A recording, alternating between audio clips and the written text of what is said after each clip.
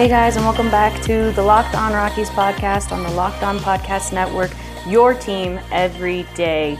Today was opening day for the Colorado Rockies here at Coors Field, and if you are from Denver, you know opening day is a holiday in Colorado, especially when it's as nice out as it was today.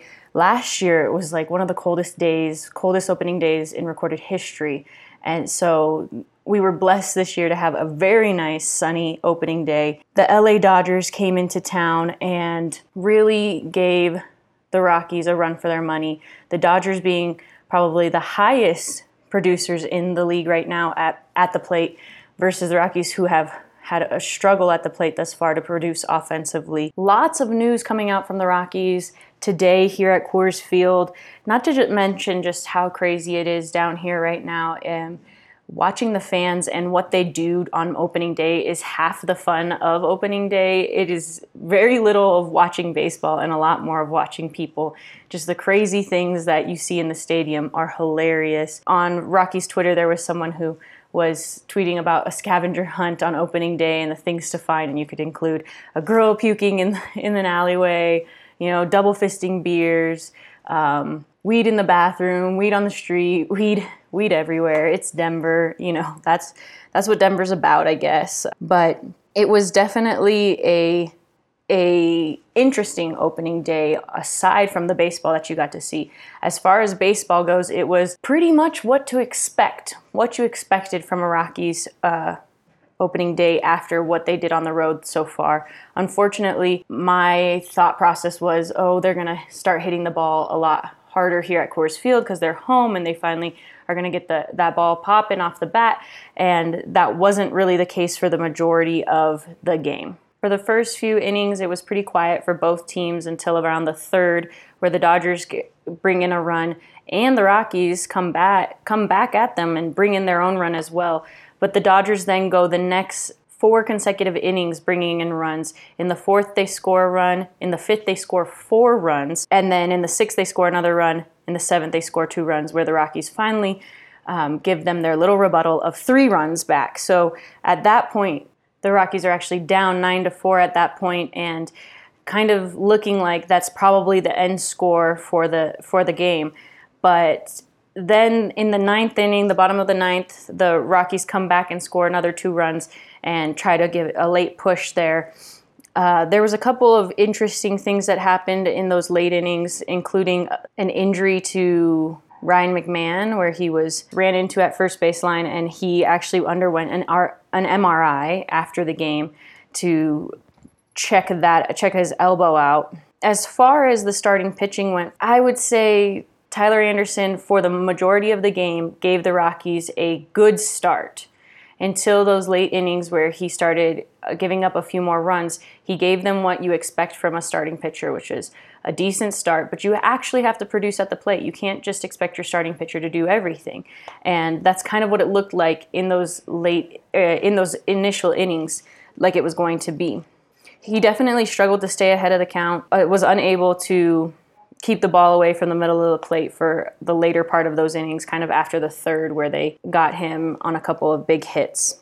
The 5th inning was definitely where he broke down the most. He gave up a walk to Kike Hernandez, then a single to Corey Seager, and then Justin Turner proceeded to get an RBI double on his first pitch at bat. It was a pretty rough inning for Tyler Anderson. He left the game at that point with 4 innings pitched, allowing 6 runs off of 9 hits and 3 walks. He's definitely struggled in his first 2 starts. Again, there's only two starts, but they haven't been as great as I think fans expected from Tyler Anderson. Now, before we get into the Rockies' offense and their continued struggles at the plate, let's just talk about a few of the other big things that came out of the game today.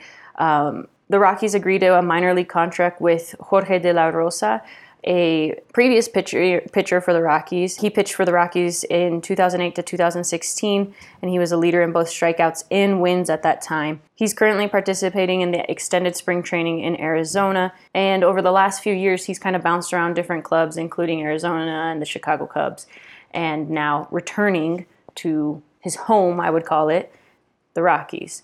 This is a big deal for the Colorado Rockies because De La Rosa was an iconic figure, an iconic pitcher for them during those years.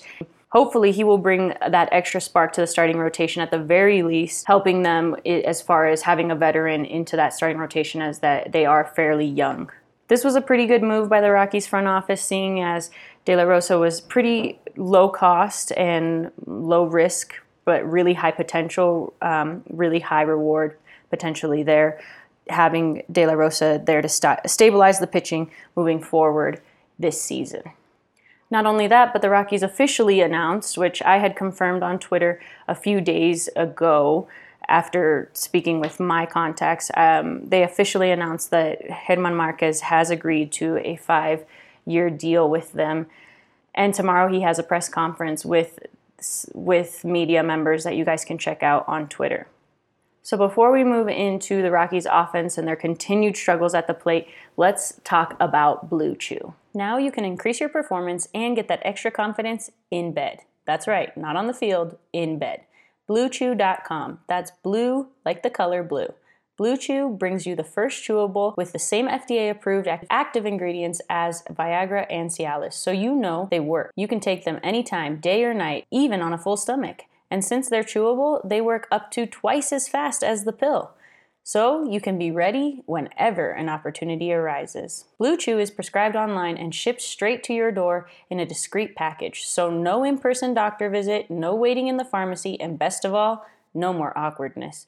They're made in the US, and since Blue Chew prepares and ships direct, they're cheaper than a pharmacy. Right now, we've got a special deal for our listeners. Visit BlueChew.com and get your first shipment free when you use our special promo code MLB. Just pay $5 shipping. Again, that's BLUE Chew.com. Promo code MLB to try it for free. Blue Chew is the better, cheaper, faster choice, and we thank them for sponsoring our podcast. After that disappointing loss to the Dodgers today at opening day, tomorrow, the Rockies face potentially their toughest matchup pitching-wise in Walker Buehler, who faced the Rockies last time at Dodger Stadium in Game 163 to end and kind of finalize that the Dodgers would win the division last year. He tossed 6.2 innings in that game, and they were completely scoreless, striking out 3 batters and earning the win in the Dodgers' victory, 5-2 victory over the Rockies in that NL West tiebreaker. In his 10 career games against Colorado, he has gone 1-1 with a 3.14 ERA while posting a 1.05 whip and limiting the Rockies batters to a .197 average. At Coors Field, though, he's gone 0-1 with a 4.0 ERA, striking out 15 batters against 6 walks and posting a 1.33 whip. That being said, Buehler has been very good. This year he has struggled. He has one start so far this season against the Diamondbacks, and it was probably not his best start ever. It was his shortest start in his career, only tossing for 3 innings and allowing 5 earned runs on 5 hits. He didn't strike out a single batter in that game,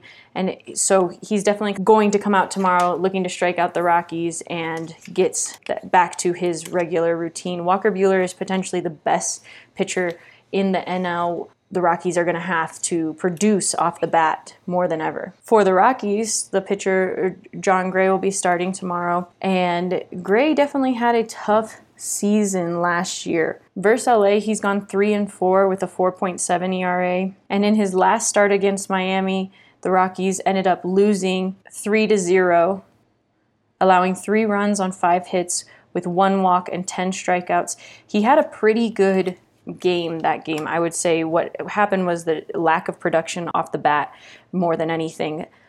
Should be a good game, probably the most important game of this series, just to be able to see Jon Gray come out and pitch strong against a very, very aggressive offensive team. In their first 7 games of the season, the Rockies have hit 2 home runs, and today they hit 3. David Dahl hit his first home run of the season, while Trevor Story logged his first multi-homer of this season as well. I would expect to see that, hopefully that continues to push the Rockies tomorrow in their start against Walker Buehler. I would expect to see David Dahl continue to be productive at the plate. He has had a hit in 6 of his 8 games so far, batting .300 with 3 runs, 2 doubles, 1 triple, and 1 home run and 4 RBIs. So definitely continue to keep an eye out on David Dahl for the rest of the season. That's going to do it for us on this episode of the Locked On Rockies podcast on your Locked On Podcast Network. Your team every day.